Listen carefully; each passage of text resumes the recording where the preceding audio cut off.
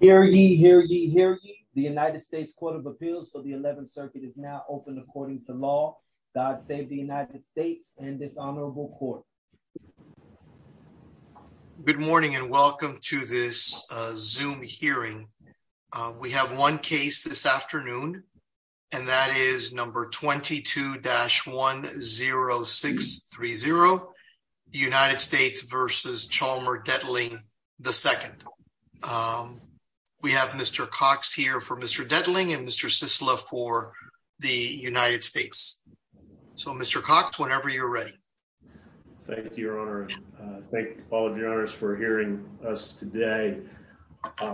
Mr. Appellant, Mr. Detling's appeals based on three issues, as seen in the pleadings in this case: violation of the Speedy Trial Act and the insufficiency of evidence as to knowledge of the funds allegedly misused in this case or in the district court case, and then insufficient jury instruction. So I'd like to take those in the order that they've been presented in the pleadings up to now. The speedy trial violation is a function of the motion to strike surplusage that was filed by appellant defendant at the time, Detling, when represented by other counsel. And the issue is that that motion should have excluded time under the Speedy Trial Act, and that it may have, but there are various issues related, and we believe novel issues. If your honors have seen the briefs, novel in the 11th Circuit at any rate, as to the related issues here. The first of which being that the motion to strike surplusage as a non-dispositive motion should have been, per local Northern District of Georgia local rule 12.1, should have been decided by a magistrate court judge, right? And ultimately it was deferred to the district court and then held over until the pretrial conference. And the fact of the matter is that no judge, either the magistrate court or the district court judge, ever actually held a hearing on the motion to strike surplusage. And the issue as to the district court is that unless the court finds that the district court had authority to decide and hold a hearing and decide that motion, the issue should be under local rule 2.1 that was strictly the purview of the magistrate. Mr. Cox? Yes. On this point of the speedy trial, setting aside the local rule argument, can you explain on the record and on the transcript of the October 13th hearing, isn't it clear that the district court discussed the merits of this motion to strike, even if perhaps the reference to the motion wasn't as explicit? I understand your honor's point. There is some overlap as to possibly the content there. There were two motions being addressed. Defense counsel raised the issue when asked what other motions needed to be heard, raised the issue of the motion to strike. The district court judge then asked her to argue as to a motion in limine. As there's some factual overlap as to the content of that the licensure to practice law, or that he was no longer licensed. So certainly there is that, but there are two issues as to that point. So the motion to strike surplusage was never came back to that, and it was never specifically heard by the district court. But I get that's my question is, how can you say that when there was a discussion on the record with counsel about removing from the indictment references to the licensure, and then ultimately those references were removed? So in substance, how can you say there was no hearing on the motion to strike?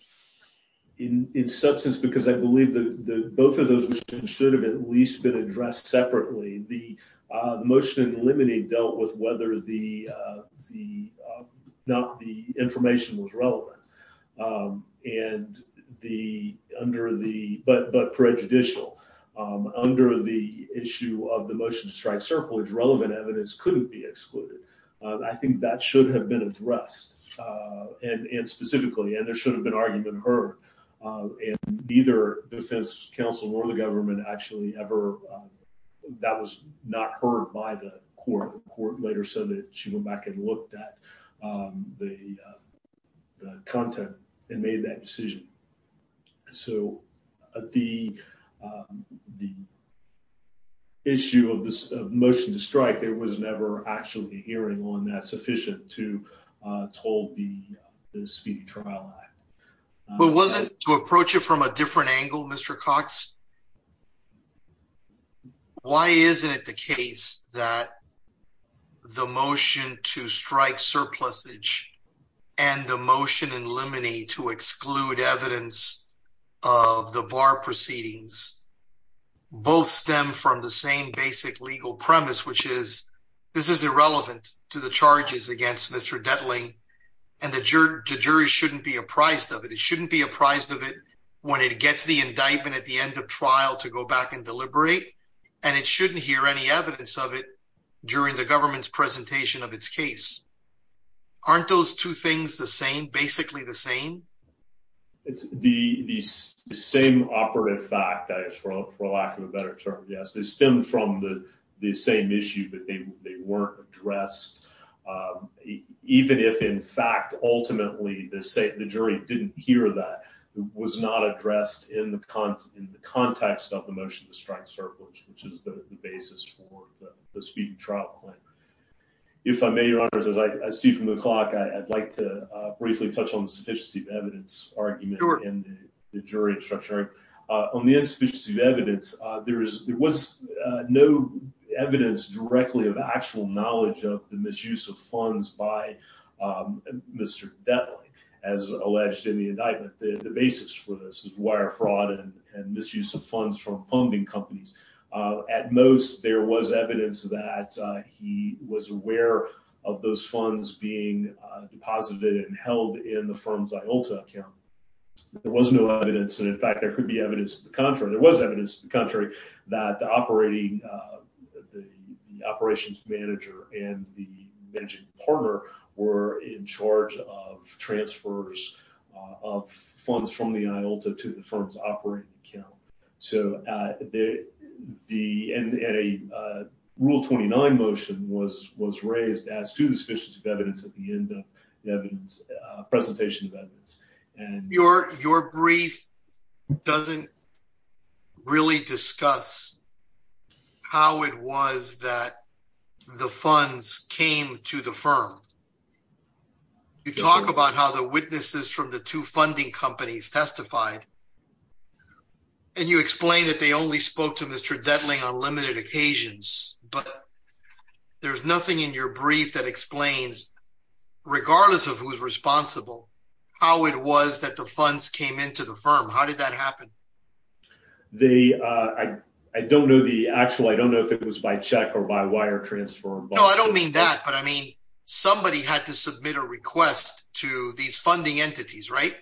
Yes, Your Honor, as to specific cases, one by one. It wasn't like an omnibus funding request. That would have been for separate, related to separate cases. And who submitted the request here? I cannot say with any assurance, Your Honor. I don't know the answer to that. Okay. Right, you want to touch on the jury instruction issue? As to the jury instruction, yes, Your Honor. I believe so. There was initially, I believe, an actual knowledge jury charge request, and at the end of evidence, that was the government modified that and asked for a deliberate ignorance test. And what was put forth was that a high probability, essentially a high probability of knowledge of something effectively then equaled actual knowledge, and an important and required component of that was that was left out is that not only do you have to have a high probability of knowledge of something, that the defendant was also required to have taken deliberate steps to avoid knowledge. And so not only, I believe, was there insufficient evidence to support that, that component was completely left out. And so that changed the whole structure of the charge and the jury, what the jury heard.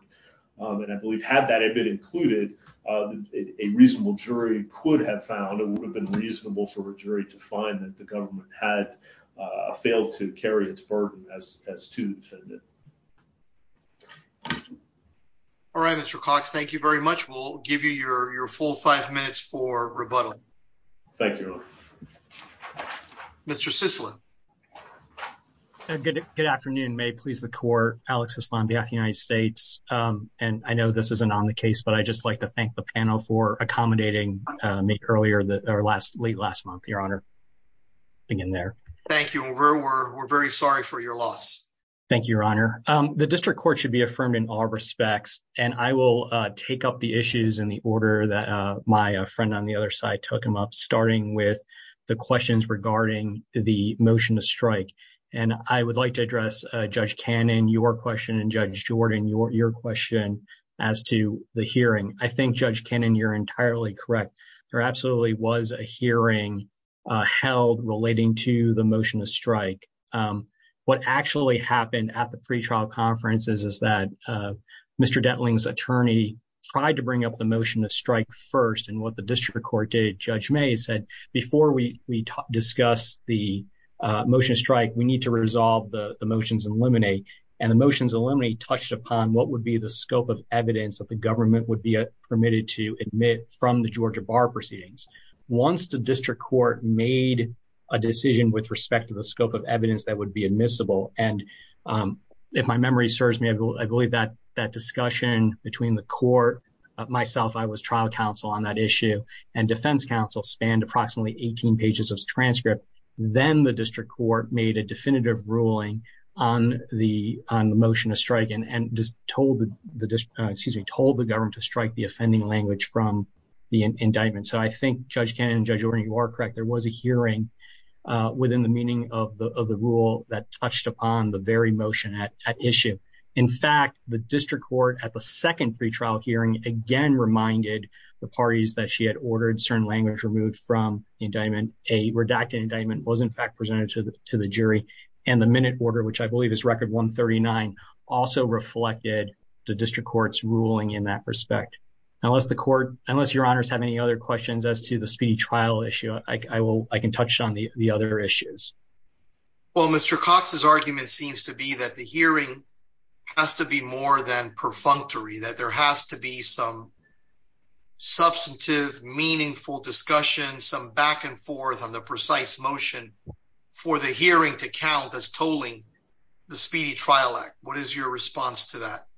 So two responses to that, Your Honor. First, and I'm not deflecting, I just want to make clear that the 11th Circuit has never decided on the scope of what a hearing is.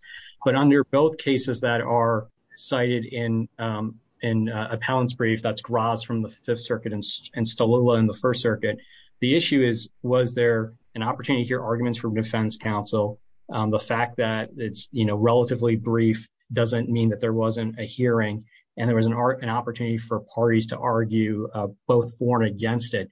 In this case, all of the issues that were relevant to what was admissible under the motion in limine, or the issues that were being discussed under the motion in limine, as highlighted by Judge Cannon, touched directly upon the issues that were to be resolved with the motion to strike. So it wouldn't have made sense for the parties to simply re-litigate or re-argue the very issues that informed the decision on the motion to strike, Your Honor. So I think that it was touched upon in this context. I do agree that there might be some circumstances where there would be just no discussion. There was a motion hanging out there and it gets decided, but I don't think the factual record here supports that. And again, as I mentioned, even in the cases cited by appellant, neither the 5th Circuit or 1st Circuit have demanded there be much of that there has to be some sort of like specific length of discussion or specific give and take. It has to be touched upon. And at that very low threshold, it was certainly touched upon by the party. It was more than touched upon, but it certainly satisfied that very low threshold, Your Honor. All right. Moving on to the sufficiency of the evidence argument, Your Honor, the government would submit that there was overwhelming evidence to support the jury's verdicts that Mr. Detling was guilty of wire fraud and aggravated identity theft. I think that there was a question from the bench, and I believe it was from you, Judge Jordan, as to who submitted the request, is how the court phrased it. And here the evidence at trial was overwhelming that it was Mr. Detling, the appellant, who submitted the request. With respect to the Mighty Finance victim, and that was the victim who underlied the wire fraud counts, the submissions were via email. And the jury heard testimony from the owner of Mighty Finance, as well as its chief underwriting officer, that the only individual that they had engaged with from the Detling law firm was the defendant. The defendant provided not only the information relating to the victim clients and making the request for the amount of money that he wanted in terms of these fraudulent litigation advances, but the evidence also showed through email evidence that Mr. Detling was the one who provided the wiring instructions to the 3 bank accounts that received the fraudulent litigation advances from Mighty. And on that point, to Mr. Cox as to, did Mr. Detling knew what happened with the money or not? First, the wire fraud was complete months. The money was wired from the victim's account to the IOLA account. But even with that aside, well, that's not exactly that. I think legally you're probably right about how the wire fraud statute works, but had he actually used the money for its intended purpose, you wouldn't have had wire fraud despite the transmission of the funds, right? That's correct, Your Honor. If for example, the money was transferred to the IOLA account and you had the clients were not victims, but the clients had actually wanted the litigation advances, and you saw that the funds were transferred to the victims either via check or wire, you're correct. Well, there wouldn't be a case at all, right? Because the funds would have been used for their appropriate purpose. But here, we know that with respect to 2 of the bank accounts, the Affinity and the Georgia Commerce account, the Affinity account was the first account that received funds, and then the Georgia Commerce account. The evidence at trial showed that Mr. Detling was the only one who had access to those accounts. He was the one that opened the accounts. He's the one who had signatory authority over those accounts. Neither Ms. Cole or Ms. Ingram, the other individuals who Mr. Detling tried to blame at trial for these actions, had any access to those accounts. So the jury could have reasonably inferred that he understood that the funds that came in were fraudulent. In fact, as the evidence showed, he was the only one who was submitting the information to Mighty to receive those funds. And therefore, the jury could infer that he was, and the jury also heard from the FBI forensic accountant that none of the funds had ever made it back to any of the victim clients.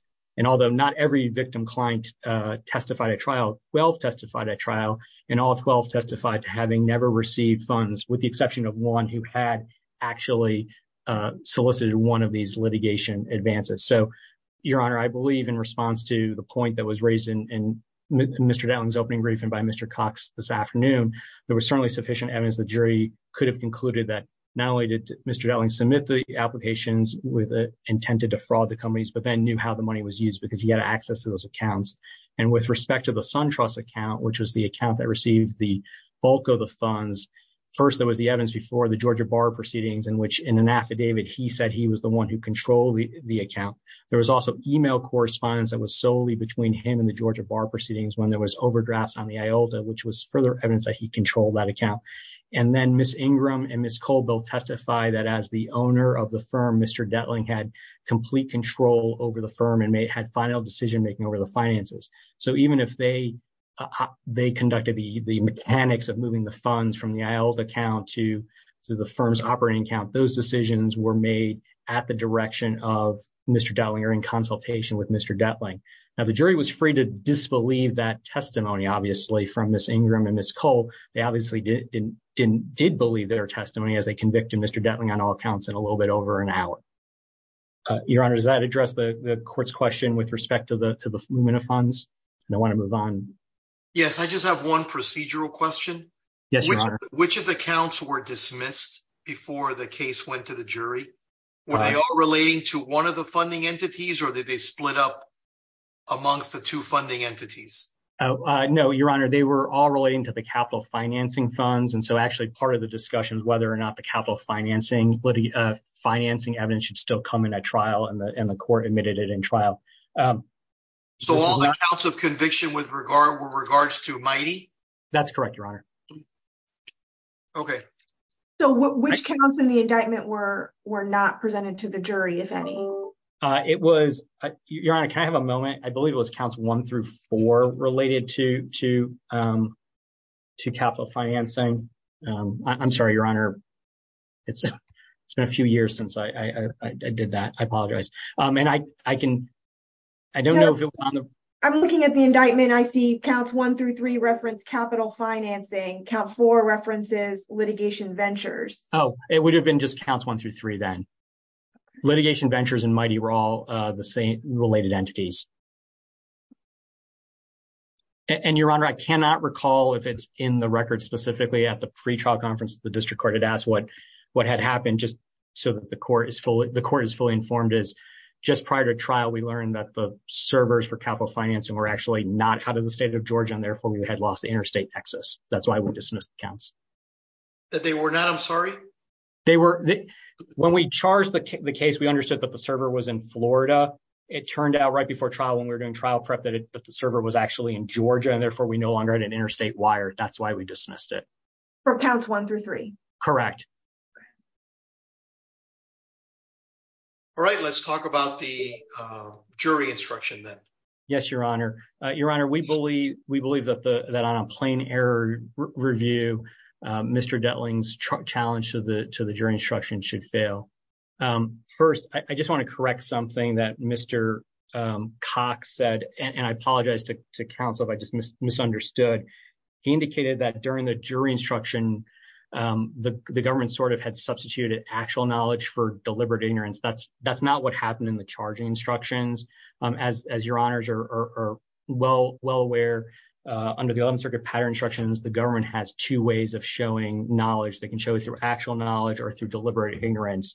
In this case, the government sort of late in the game had decided that based on how the evidence came at trial and in arguments that Mr. Detling had planned to make, to ask the court to give obviously the actual knowledge instruction, but as well as the deliberate ignorance instruction in the alternative. So it's not correct to say that the jury was not instructed on actual knowledge. Then what happened is that during the third charge conference, defendants objected to the giving any deliberate ignorance instruction. That objection came right after the district court had an exchange with my co-counsel, in which Judge May indicated that she was going to give the deliberate ignorance instruction, but because the example in the deliberate ignorance instruction relates to knowledge of knowingly possessing drugs and doesn't necessarily fit in a fraud case, the government had attempted to come up with an example that better fit the facts here.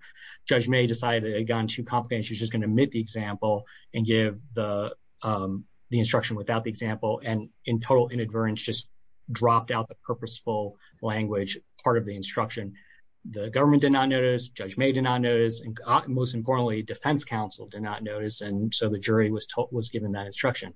Importantly, at closing arguments, the government did not make any mention of deliberate ignorance. I went back and reviewed the closing argument transcript before the argument this afternoon, and the government focused on Mr. Detling's actual knowledge. It was only after the jury returned his verdict and Mr. Detling filed his post-trial briefs that they came to the government's attention that part of the instruction was missing. So accordingly, under Rule 30 in this court's precedence, the government submits that the generalized objection to the deliberate ignorance instruction was insufficient to preserve the error, and therefore it would be subject to plain error. Now, in the brief, the government did argue that perhaps the error was not plain here because we were being maybe hyper-technical in saying that he's making a constructive amendment claim, and there isn't a specific constructive amendment case that finds plain error in this context. I think for the purposes of argument, Your Honor, the government would concede that there was a plain error with respect to the actual instruction because it was missing that second element of the deliberate ignorance instruction. But regardless, Mr. Detling can't prevail on a plain error test because he just can't satisfy the second two prongs of plain error. He can't show that I just want to get the language, did not affect his substantial rights, undermine the public's confidence in the proceedings, where there was overwhelming evidence of his actual knowledge committing the fraud. And the government's entire closing argument, in fact, the focus of the evidence was on the fact that it was Detling and Detling alone that had committed the crimes. With that, unless the court has any questions, I apologize. Unless the court has any questions, the government respectfully asks that the district court be affirmed in all respects. All right. Thank you very much. Thank you, Judge Jordan. Mr. Cox, your rebuttal. If I may, I'd like to return to the first issue, the speedy trial issue as to the motion to strike. And I believe this is appropriate for rebuttal because we focused on the Judge May's handling of the motion to strike, although we may not agree about the upshot of that. But I'd like to return to the magistrate judge's purview and actual authority to have decided that. It should not have been with the district court to hear. There was no authority, as you'll see in the briefs. But Mr. Cox, anything that a magistrate judge is authorized to hear, a district judge is authorized to hear. Is that not right? I mean, if a judge wanted to take up non-dispositive motions, for example, on discovery in a civil case or something else in a criminal case, there's nothing that stops a district judge from resolving those without a magistrate, or am I missing something? I believe certainly in the case where a district court judge, even in the Northern District, where magistrate court judges or magistrate judges are given more broader powers, I think a district judge could always say, I would like to hear these issues, but I think that would be handled in some kind of affirmative way. And the local rule 12.1 says that such motions shall be heard by the magistrate judge. And it just was not. Nothing happened until there was this general ends of justice continuance given by the magistrate judge, which that was the end of March and went back and retroactively excluded from February 6th, I believe, up through April. And then there was also, yes, on the subject of the speedy trial, and just speaking for myself, if I were to disagree with you that the district court did not hold a hearing, in other words, if I think a hearing did in fact take place because there was a discussion of the merits of the motion interconnected with the motion in limine, is there anything left to your speedy trial argument? I believe it is fair to say that the speedy trial argument ultimately turns on whether or not there was ever a hearing. Yeah, sure. If there was no hearing, then there was a speedy trial violation. Yes. Are you aware of any authority that says a local rule referring motions to a magistrate judge would somehow strip the district court of its authority to have a hearing on that motion? Well, I believe, and I apologize for not having the specific authority in front of me. Typically, under the local rule for something heard by a magistrate judge, then the district court would review if that decision, if one or both of the parties disagree with the decision. But it would be a review, not a separate hearing of the issue. And of course, in this case, there was no hearing, and our argument is that there should have been, and that the ends of justice continuance that the magistrate judge issued in the minute order didn't comply with the terms of the Speedy Trial Act. So, but first of all, again, there couldn't be a retroactive exclusion of time, and there needed to be specific reasons, either depending on how the motion was heard, either oral or in writing, as to what the basis for the ends of justice was. And essentially that somehow the defendant's right to speedy trial was less important than the needs in that regard. And the public. May I ask you a question? The motion in limine You filed that directly with the district court and have the matter approved, correct? I believe they were before the magistrate court as well. And I apologize, Your Honor, I was not trial counsel. I don't know. Certainly the district court held the hearing on the motion in limine. Yes.